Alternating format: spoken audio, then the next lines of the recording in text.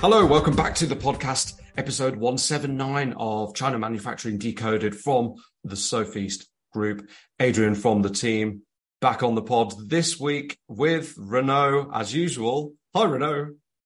Hello. Hi, Adrian, and hi, everybody. Yeah, how's it going? It's okay. We are now into September, and the year is passing by very, very quickly, isn't it? Right. It is, yes. So, if you haven't heard all the episodes before, I can't believe we're getting towards 200 episodes of this podcast, Renaud, but go back to our podcast homepage on the website and, there's just so many great ones to dive back into. But anyway, this particular week, we're talking about the benefits of a feasibility study, and that's during the product development process, of course. And you're going to go into a little bit more detail about what this product development process would be for electromechanical products in particular, and then, where the feasibility study comes in that, and really just dive into why do we do a feasibility study? Why is it beneficial? What should we be looking out for? And also the dangers of not doing one properly, I suppose, as well, right? Correct. Basically, we're talking about new products here, right? With a new product, new to the world, there's always some difficulties, some known challenges and known risks, right? And it's better to put the finger on these risks early on to address them and clarify them, and work around them. That's basically the idea. Well, feasibility study, is it fair to say that a lot of people who are developing a new product, they maybe don't even consider this at all? Oh, absolutely. I mean, I would say this is typically what Chinese manufacturers don't want to do. And if you go to them too early, they will not do it. And then it means that your projects comes with very high risks until, late in the process. And then very often these risks sort of blow up in everybody's face. And there has to be a going back to earlier phases of the process, right? And it wastes a lot of time and a lot of money. And that's also typically where Chinese manufacturers just give up and they say, this product idea is not going to work. We're never going to see the end of this development. We don't want to be just putting engineers to work on this and so on and so forth. We just want to do production, So that's when they give up typically. Right. So we covered this before, but maybe from a bird's eye view, what are the phases, right? The six. I mean, typically we say 6 phases, right? Yeah. Other companies say, they might have a different approach to this. But the 6 phases in our NPI process, basically new product introduction process, from like the idea to the product in mass production, are as follows. All of these phases are basically like a translation of the concept into the next phase, right? So the first one, like someone has an idea, right? Or, there's a need in the market for this kind of solution. What kind of product maybe would be a solution to that kind of problem, etc., right? But then you need to translate that into, okay, is it a product? Okay, then what is that product going to do? What performance, whatever, right? If it's electromechanical product, should it be small and light? Any constraint around that? Where is it going to be used? Indoor, outdoor? If it's electronic, then what, is it going to have to function on a battery? How long? If it has a RF functionality, how is it going to communicate and with what, right? And so on and so forth, right? You need to have an initial idea, let's say. And so from a pure concept, like just an idea, to an initial product concept, okay, that comes with some requirements. And the output from that is a lot of companies call it the product requirement document, PRD, whatever you call it, right? Initial specifications, initial maybe user manual. So like, how's it going to work? What are the 5 steps for someone, for a user, right? So just the first rough draft. So people actually start to think about this. Okay, and where is it going to be sold, right? Because, hey, it's not just the climate that's different, but it's also the regulations, the compliance requirements. Yeah. So that's phase 1. Then you go into phase 2, which we call feasibility study. A lot of companies call it proof of concept, right? It's all together, but we like to call it feasibility study because it's really about asking questions, more than doing stuff. I think you do stuff in that phase, and calling it proof of concept for a product that really has a certain function. Mm-hmm. Of course, you want to do that if possible,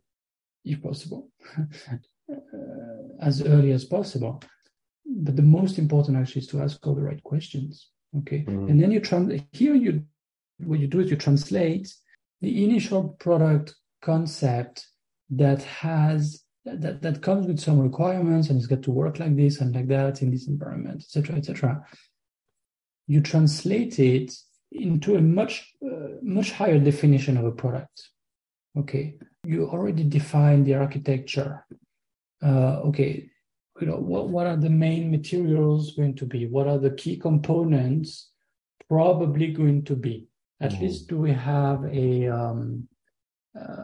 plan, some candidates. Mm-hmm. On the mechanical side, what are the key components? What, for example, is there an enclosure? Okay, is it going to be in plastic? Is it going to be in aluminum? What is it going to be? On the electronic side, on the electrical side, you have some other things. Same thing on the electronic side. You want to think of maybe a block diagram of the main elements and how they sort of interact. And you want to confirm, okay, we're going to do it like this with this type of architecture. We're going to use that language, that technology. We're going to use this microcontroller or microprocessor, right? So what does that mean, right? This one works, okay. Oh, we need Wi-Fi, so we cannot use this one. So we need to work with that one. It's going to be much better, etc., right? We're going to use Wi-Fi, so it's going to consume a lot of battery power. Okay, so what does that mean? How do we try to save on power? And what kind of battery then is needed? Because how long is it supposed to be functioning? And so on and so forth, right? So you ask all of these questions basically to translate the initial product concept that came with some requirements into a much higher definition, as I say, like of basically a real product, right?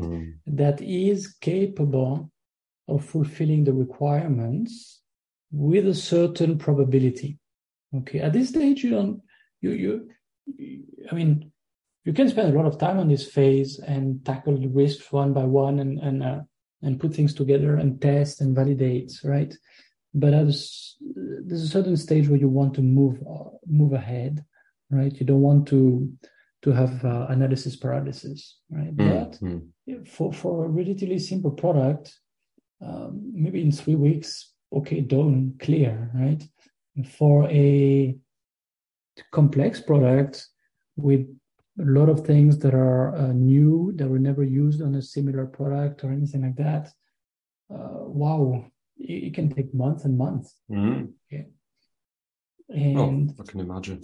And for a rocket, like Blue Origin or Falcon 9 or all these kind of things, well, when they developed the rocket, but they spent years in this phase. Oh, right? Yeah. How much thrust do we need? How to make sure that the fuel doesn't blow up in our faces when it takes off? How to make sure this and this and that, right? So it takes years and years, right? And for an airplane, same. It takes a long time, and they do a lot of early planning and early simulations and computers. It's very advanced, right? Including for reliability, right? So okay, if we have this mechanical architecture, how is it going to resist these kind of shocks, these kind of stresses, and so on and so forth? You can already test a lot of things on CAD, on the computer now. So anyway, feasibility study is translating like the requirements for a product, but it's still a bit high level. There's a lot of question marks, but you ask these questions, you work on them, and you translate that into something that with a relatively high probability is a real product that can be developed and then can be manufactured, right? This is really the value of it. After that, you translate this plan for real product into prototypes of the real product, that really allows you to validate that, it can do the way it's, what it's supposed to do. It can look the way, users will like, and it can reach the level of performance that is needed and so on. And that's phase 3. And then when you have a final prototype that looks like and works like what it's supposed to do, you go into phase 4, which is really starting to develop the manufacturing processes, plan for that, etc. Typically fabricate the tooling if some tooling is needed, and then you translate this product that has been designed and developed with prototyping processes into a product, still at the level of prototype, sort of one by one, or maybe 5 or a dozen at a time, but really not that many. So it's still sort of built by engineers, still more or less prototyping, but usually all of the parts are made with production intent processes. Right? Like for example, if there's a plastic enclosure, it's made with a plastic injection mold, right? So the whole thing really has all the characteristics of the final product. Then you can test it, and you can validate that that's okay. This product like this, is reliable, is compliant, is still looking good, and so on and so forth. And then you go into phase 5, pre-production. You translate that into not only a product, but also a production process that is fully, validated, ready to go ahead, right? Maybe not with a very high yield, meaning that there might still be, for a complex product, for, when there's some relatively difficult operations, there might still be 5%, maybe sometimes even 10% defect rate, right? But still, the whole thing has been proven to work. Everything has been made with production intent processes, including on the assembly line, including like the test stations. Everything is in place. The people have been trained, right? So that's the output, the deliverable of phase 5. And then you're in phase 6, where you translate all of that you've done before into a batch of products that can be shipped out, right? So it's really translating. And every time you get a much higher, like you reduce your risks, you clarify your risk, you reduce your risks, and you improve the accuracy of any forecast. Right? Also, like at the beginning, people ask, "Hey, I have this idea for something, and like, how much can it cost?" and things like that. And we're like, "You know what? Crystal ball? Yeah. What do you want? Maybe $10,000, maybe $100,000 to develop." I mean, at this stage, there's no clear view of the architecture of nothing, and there's no comparable product. Right. So there's some work to be done first, right? So back to phase 1 and phase 2 is very good discipline. Well, you make it sound very simple. I like it. It's very it's basically the whole process of going from your idea to manufacturing, as you mentioned. But people listening, they're probably thinking, "Hang on, is Renaud talking about EVT, DVT, and PVT here?" So the answer to that is yes, right? Phase 3, 4, 5, yes. Feasibility study, in a way, is part of EVT, engineering validation testing, right? So engineering, like, does the product even work? But most companies that use this framework will say, no, EVT comes after all the initial product development. Like, it's got to be much more than just a product concept. Okay. It's got to have been already some early prototypes and things like that. So that there has to be something before, right? And very often in the electronics business, they call it proof of concept, POC. Right. Okay. And we prefer saying feasibility study because it's more than that. Mm-hmm. If we take a step back, there's different kinds of products. Some products have to really look good, okay, and then really maybe the main focus will be on hiring an industrial designer. Industrial designer, i.e. is different, comes way later. The industrial designer will take again the product concept and some of the requirements. Of course, you need to document, you need to make a little bit of a brief, right?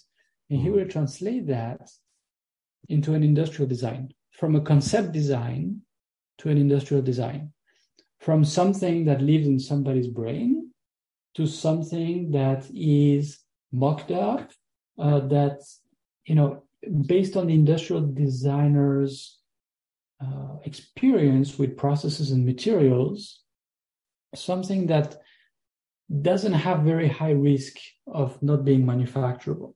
Okay, but so there's all kinds of industrial designs out there. So people come to us and say, well, yeah, here, and the design is all ready and everything. We look at it and say, well, there's a big problem here. And they say, no, it can be done. Look, we even made a prototype with it. Yeah, but like your enclosure, you 3D printed it, right? You cannot make it with injection molding. So how many pieces you want to make? And they're like, the 1 year I want to like buy batches of 10,000 pieces, etc. Well, okay, then this is not going to work. If you're going to do 3D printing or CNC machining, it's going to be excessively expensive. And they're like, oh, yeah, right. And back to the drawing board. So some designers build themselves as industrial designers, but really they are concept designers that try to make mock-ups that look realistic, but it's very dangerous. And industrial designers get to know the materials, the processes, as I mentioned, know what is feasible at a high level, right? So when the look of the product is very important, this is front and center in feasibility study, okay? And you rely on the experience of the industrial designer, but also the engineers that support the project already. Usually it's very good to have an experienced engineer to review the designs and to give a bit of feedback and direction also, right? Because industrial designers, well, usually they don't live in Shenzhen or Dongguan. They're not always visiting the different factories and talking to factory people and see what the issues are and what is feasible, not feasible, right? There are a few, of course, but most of the time they're not. So who's going to be very familiar with what can be done? Asking an experienced engineer is one thing. Asking directly the suppliers, specialized suppliers of such and such type of component also is something that is very interesting, very good. Now, the industrial designer will produce something that still has to be translated, typically by a mechanical engineer or structural engineer, into real CAD files, right? 2D and 3D drawings that have all the elements, right? And not just the outside, because the industrial designer is going to focus mostly on the outside, not going to focus mostly on the inside of the product. So all of this still has to be translated into something that can be shown to suppliers. Otherwise it looks very immature to suppliers, and they're like, come back to us when you have something that you thought of a little bit further, right? But typically a supplier is going to be able to say, okay, on your design here, you want to have that panel at the back, whatever, of a box, let's say, and you want to make it injection molded, you want to be like over molded over this piece of metal, okay, and you want it to be as thin as possible. Well, from our experience, from what we did before, it can be 1.2 mm, but don't try to make it any thinner, because then like we probably can make it. And when you have one or two suppliers that say that, it means if you try to make it thinner, yeah, it might be possible, but maybe you need to search for other suppliers that are capable of doing that, or you have to account for a lot of trial and error in further steps of the process. So anyway, take a step back. As I say, for some projects, the product has to look good. So you go with industrial design early. So some projects, the main unknowns are how to make it work. Can it actually work? If it works technologically, the way we are thinking here, is it going to be okay from the user's point of view? Okay, and that's where you go into proof of concept. You hack something together, maybe with a even a competitor's product that you transform in some ways, and you hide some parts of it, and things like that. But quick and rough, right? Because you want to test the main functions, and you want to get feedback on it. Okay, so that's a proof of concept. Now the problem with that is that sometimes it can be done really quick and dirty, but sometimes if you want to do something that is really not quite the same as anything on the market, you might have to do a lot of the engineering design work just to get to the point where you can test it. Right? So, for example, recently we worked on a wearable product that had some sensors. It's like a fitness product, right? But it tries to see, for example, the level of oxygen in the blood. Well, okay, but it's anyway, the form factor is very specific and so on. So you actually have to do all of the software design to work with the sensor, and then you put it in that form factor, and then you can test it, right? It was a bit difficult in that case to do a proper proof of concept very early on. In some cases, you have to spend quite a bit of time before you can do it. But whenever you can, you have to really try to do it quick and dirty. And in some other cases, maybe there's big risks with compliance.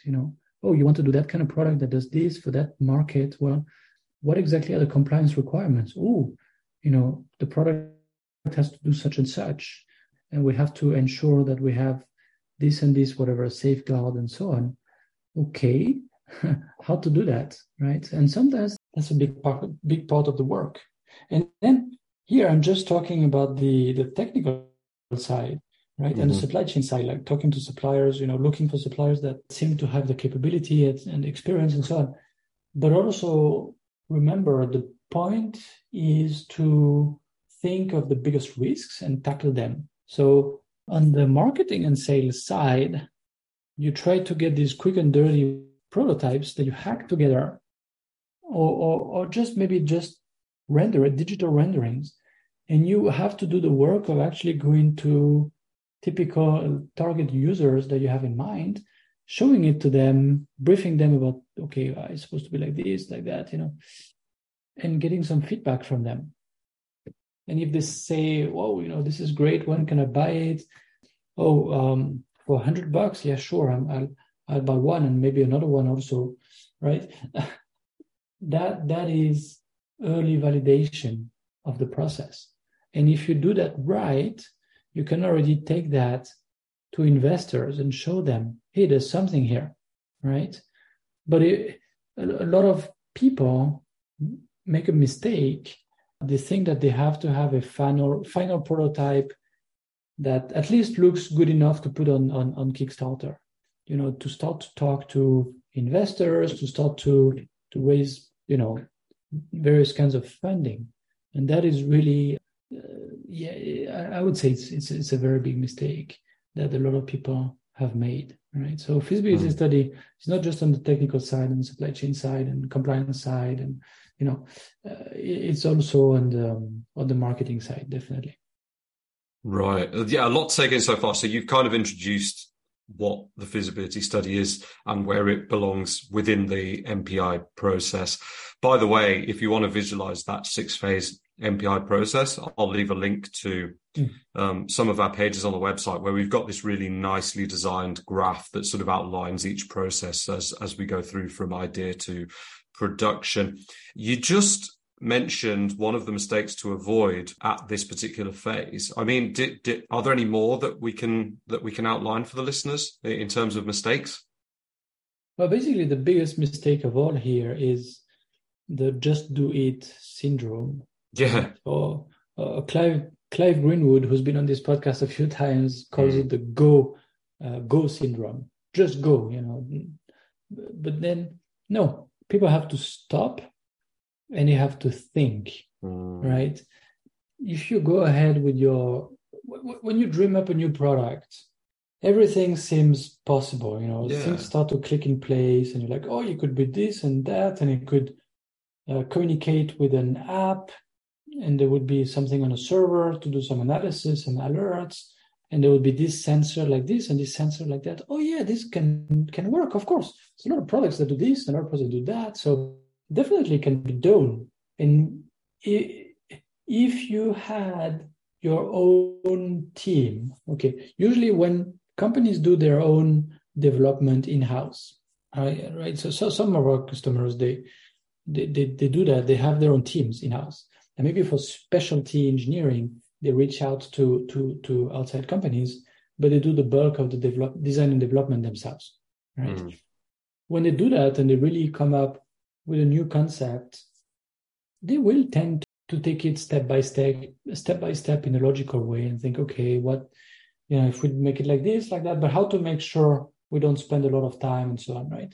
Usually the engineering manager or the CTO or whatever, is trying to think, hey, I don't want to look like a fool in front of everybody, right? I don't want to go down a path for 5-6 months and then tell them, oh, well, we have to do a deep redesign. So usually they do a feasibility study. They do, proof of concept, prototype. They do take their time to do proper industrial design, et cetera, et cetera. But I don't know, there's something that clicks in a different way in people's minds when they say, I'm going to outsource that.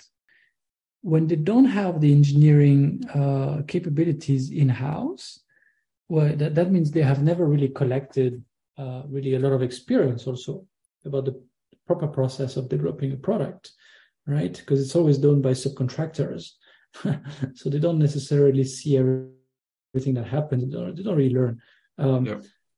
So in that case, what do they say? Well, look, I have this brief about the product. I have this sort of idea.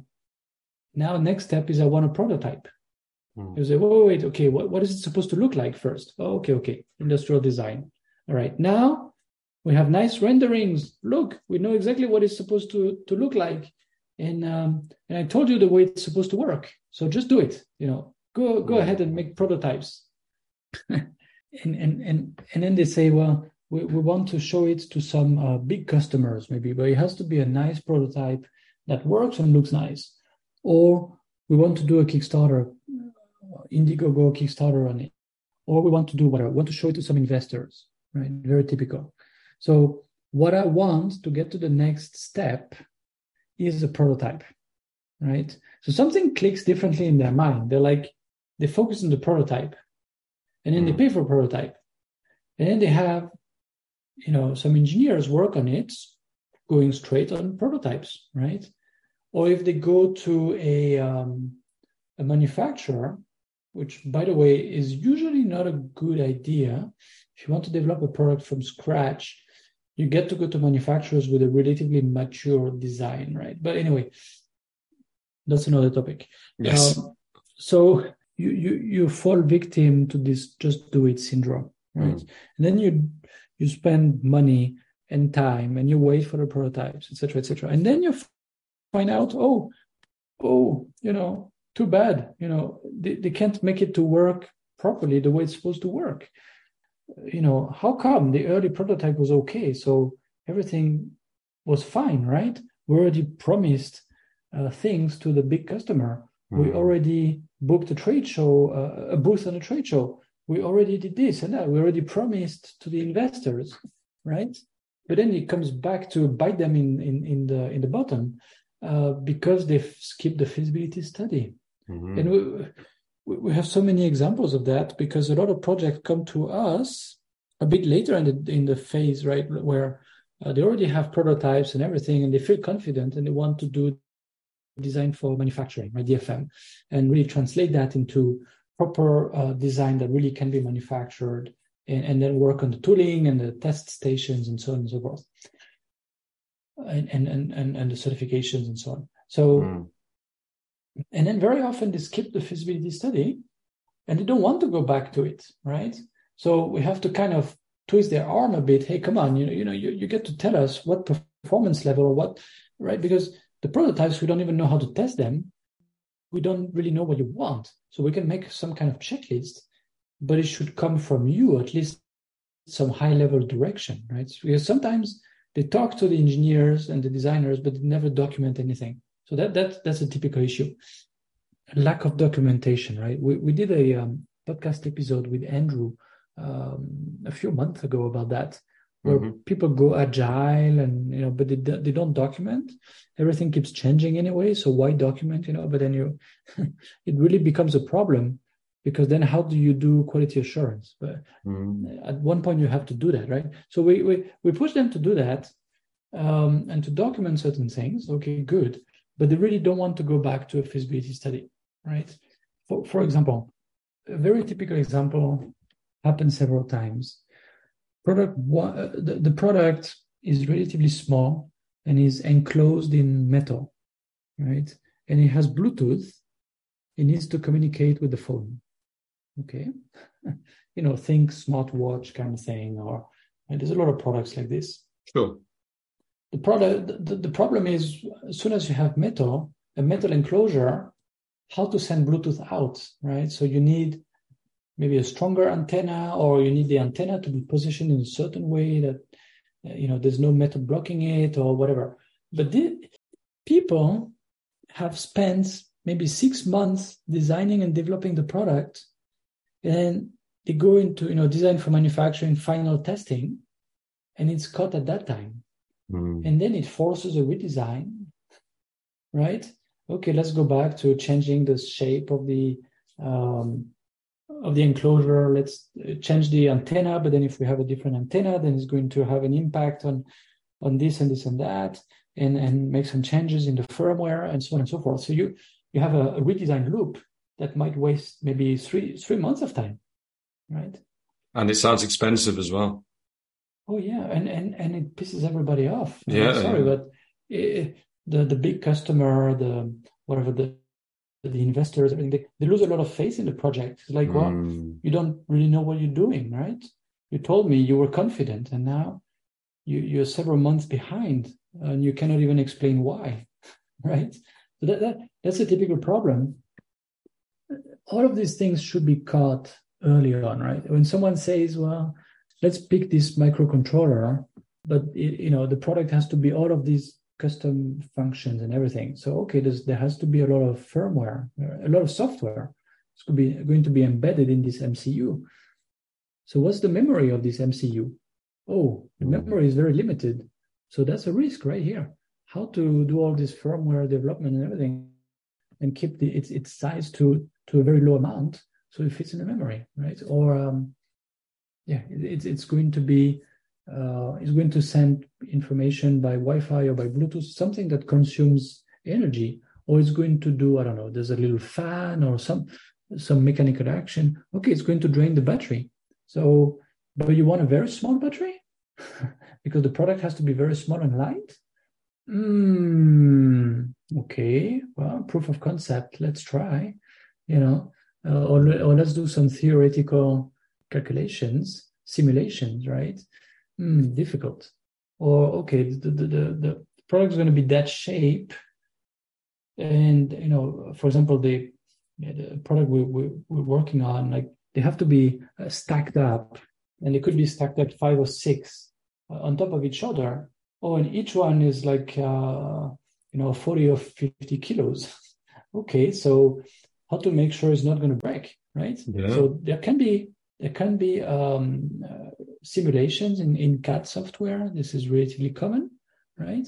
So sometimes you get away with a simple simulation, and then it shows you, okay, a lot of the stress is going to be on this spot, this area here. Okay, maybe let's make it a bit stronger. Let's see now. All right, should be fine, no problem. It can withstand up to 500 kilos, so it's fine, right? Or so, yeah. Another project we're working on is some kind of, okay, like think of a big smartphone or a tablet. Mm-hmm. And it has some ports, like, like a USB port thing, something like that. And they say it has to be IP68, right? So water resistant, but, to an advanced level. IP68 is pretty, it's not just splashing, right? It's like really putting it in water with a certain pressure for a certain amount of time. Very few electronic product can pass IP68. Right. So as soon as the requirements are put on paper, it's like, whoa, what is that? IP68. Okay, so the other products that are IP68 with this kind of opening, how do they do? Let's study that, right? How do they do? Oh, Apple has that special patent about how they do that. Okay, but then we cannot do the same, and so on and so forth, right? If you don't catch that early on, then you do all the development, and now that's another one of our projects that we were brought in way later in the process, but they work with a design house and then a manufacturer, and they did not really document properly that they wanted their product to be IP67, water and dust resistant. So then they have some prototypes, they test, they say, oh, it doesn't really pass. If it's used in that kind of environment, water comes in. That's a big problem. We told you it's IP67. The manufacturer is like, huh? When did you tell us? Right. This should have been documented in phase 1 and studied in phase 2. There's a complete breakdown of their processes here. So IP67, IP68, that's reliability, right? Withstanding the stresses of the environment. And there's a lot of topics about reliability. Also the loading, right? What I mentioned before, the feet has to resist. They have to resist a lot of weight. Well, when people say it's got to be outside, it's got to be in the sun, it's got to be okay. Wait, what climate is it going to be sold in? What is going to be like? Rain, snow, whatever, hail. A lot of sun, UV rays, of course, damage certain materials pretty fast. What exactly does that mean for the materials and for the whole architecture of the product, right? So if you don't pay attention to these kinds of things, ouch, you're up to, very, very painful realization of that mistake later on. Yep, setting yourself up for a fall. I mean, we've said time and time again on the podcast in different ways that the preparation part of the MPI or new product development process, if you like, is just so important. And that Chinese manufacturers and probably other manufacturers from other countries in Asia as well, maybe, but specifically in China, they like to rush into mass production as fast as possible. Yeah, but we should not. I really don't want to blame Chinese manufacturers here, because very often it's the whatever we call it, right? Inventor, initial whatever, concept designer, buyer. These guys want to go fast, right? And they don't understand. They don't have a lot of experience usually with developing new products or that kind of products. So very often they are overconfident in their ability to think, okay, that can work, right? They underestimate the difficulties. And there's a lot of cases like that failed very publicly, right? When was that? Maybe a couple of months ago, we wrote something about some crowdfunding failures. Yes. And well, it's a bit painful, of course. I don't want to be, the people who push these projects or one of the backers, of course. It's a bit painful to look at, but it's all out there in public. And the big ones that raised a lot of money, you can see not only the promises they made and like the product, the way they presented it, and like the comments to the backers. Oh yeah, sorry, we have this problem, we have that problem, we're late. Oh, now we are 1 year late, etc. But the big ones, you also have some newspaper articles, right, about them.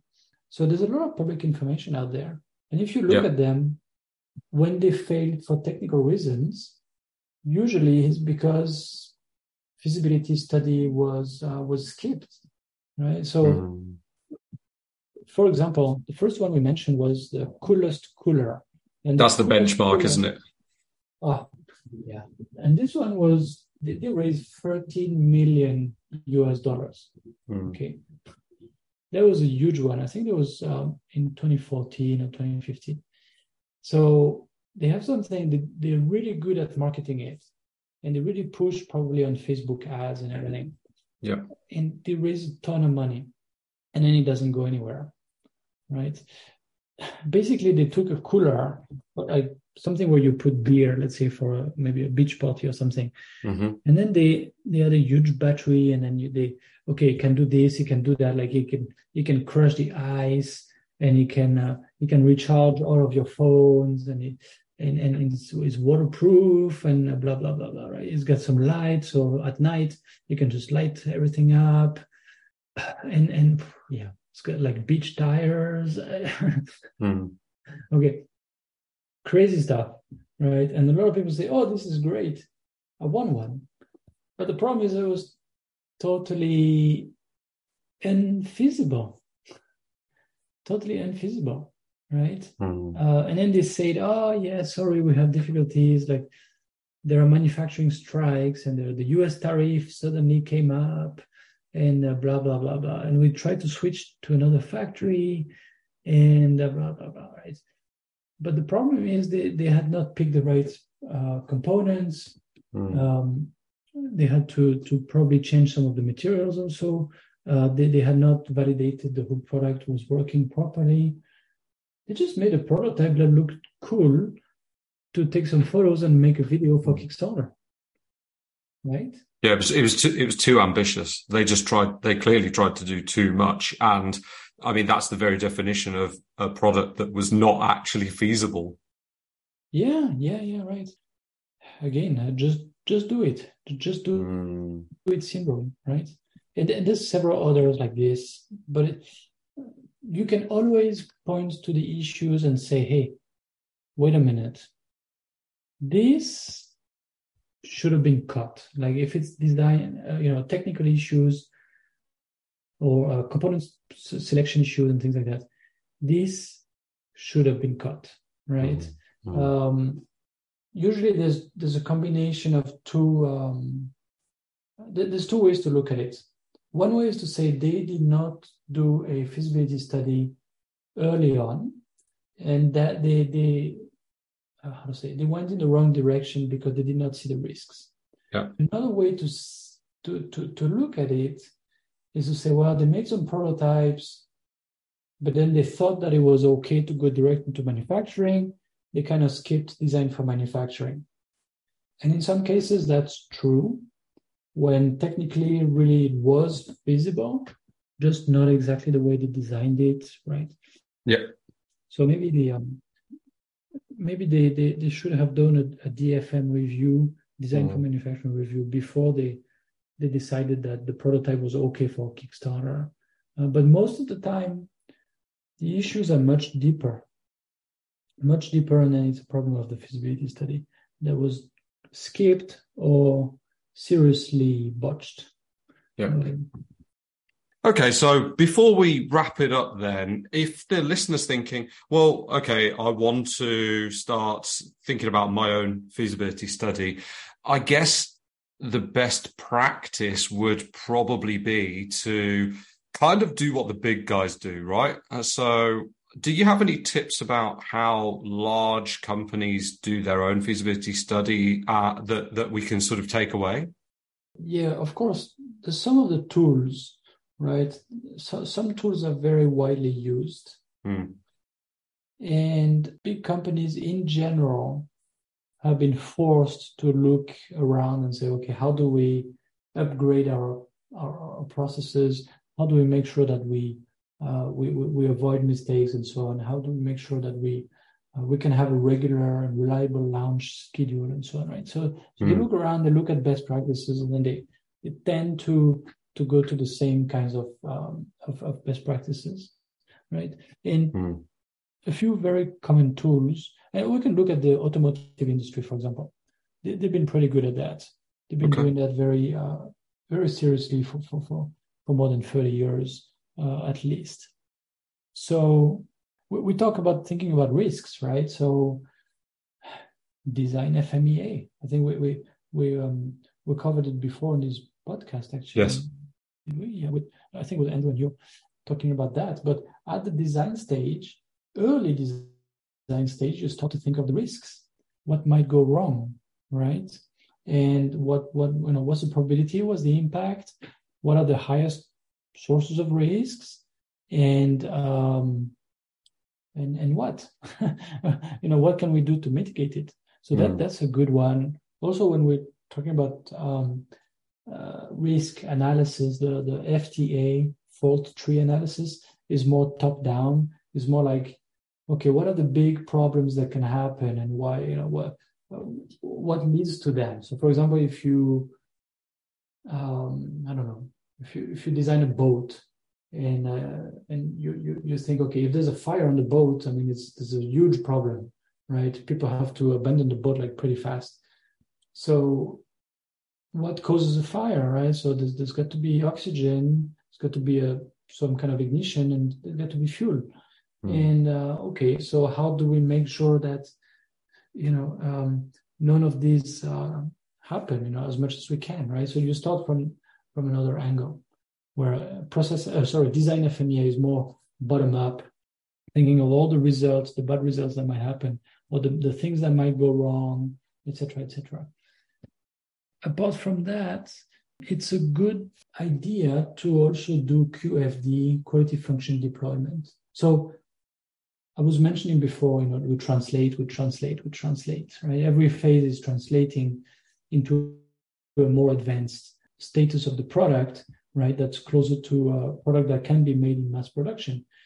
Deployment is the same idea, right? So what does the market want? Okay, these attributes they want. Okay, so what does it mean in terms of product? The product's got to have these functions, this kind of performance. Okay, so what does it mean for the manufacturing process and the selection of materials and everything, right? So it's like a simple template for that.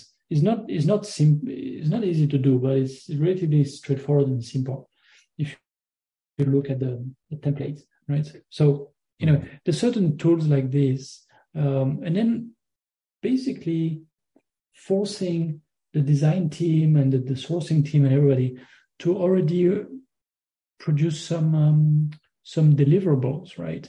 An initial bill of material, an initial brief about compliance requirements and how what might be a challenge, an initial plan for the product features, but also the process features, as I mentioned, right? What kind of process is needed, etc. An initial evaluation for the manufacturing process. Okay, how mature are the manufacturing processes? Is there a risk that we're going to have a lot of issues, right? Or we're going to do whatever. We're going to have to have this silicon part, and then we're going to want to add some kind of coating or painting on the silicon part. Whoa! Step back. It can be done, but it's very, very specific. Is it something that can be done with a very high yield, right? Or because if there's 50% reject, well, it's going to be pretty costly and it's going to slow everything down, right? So you push people to do some studies and to have certain deliverables, basically. Yeah. And you have a plan for how, on the quality side, how are we going to verify the products, what kind of testing stations, what kind of jigs and fixtures, etc., are going to be needed, and so on and so forth. So you force a lot of early planning, because when you plan, it takes a little bit of time, takes a little bit of of money because you have to pay people to do it, right? But usually it's better to put a certain amount of time in planning to reduce the mistakes down the road, right? To point to these mistakes and point to what is necessary and really give the right direction to the design after that. Right? Oh, so 100%. That's basically that's how bigger companies do the feasibility study. Mm-hmm. Great. Okay. So that's really given everybody good guidance into what the feasibility study is, why we use it, what happens if you don't use it, and indeed some best practices if you're thinking of implementing your own feasibility study pretty early on in your new product development process. So as you've mentioned, that process, again, that's going to be in the show notes so you can actually visualize that.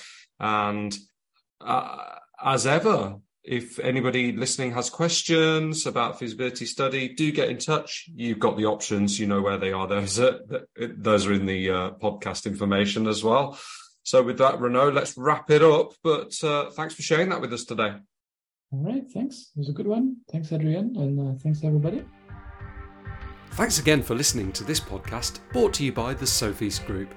We're on a mission to provide you with everything you need to manufacture effectively in Asia, including inspections, auditing, new product development support, contract manufacturing, 3PL warehousing and fulfillment, and much, much more across Asia's key manufacturing areas. Visit us at sofeast.com, that's SOFEAST.com, to learn more and get help. If you've enjoyed the podcast today, please do rate, review and share because it will really help others discover us too.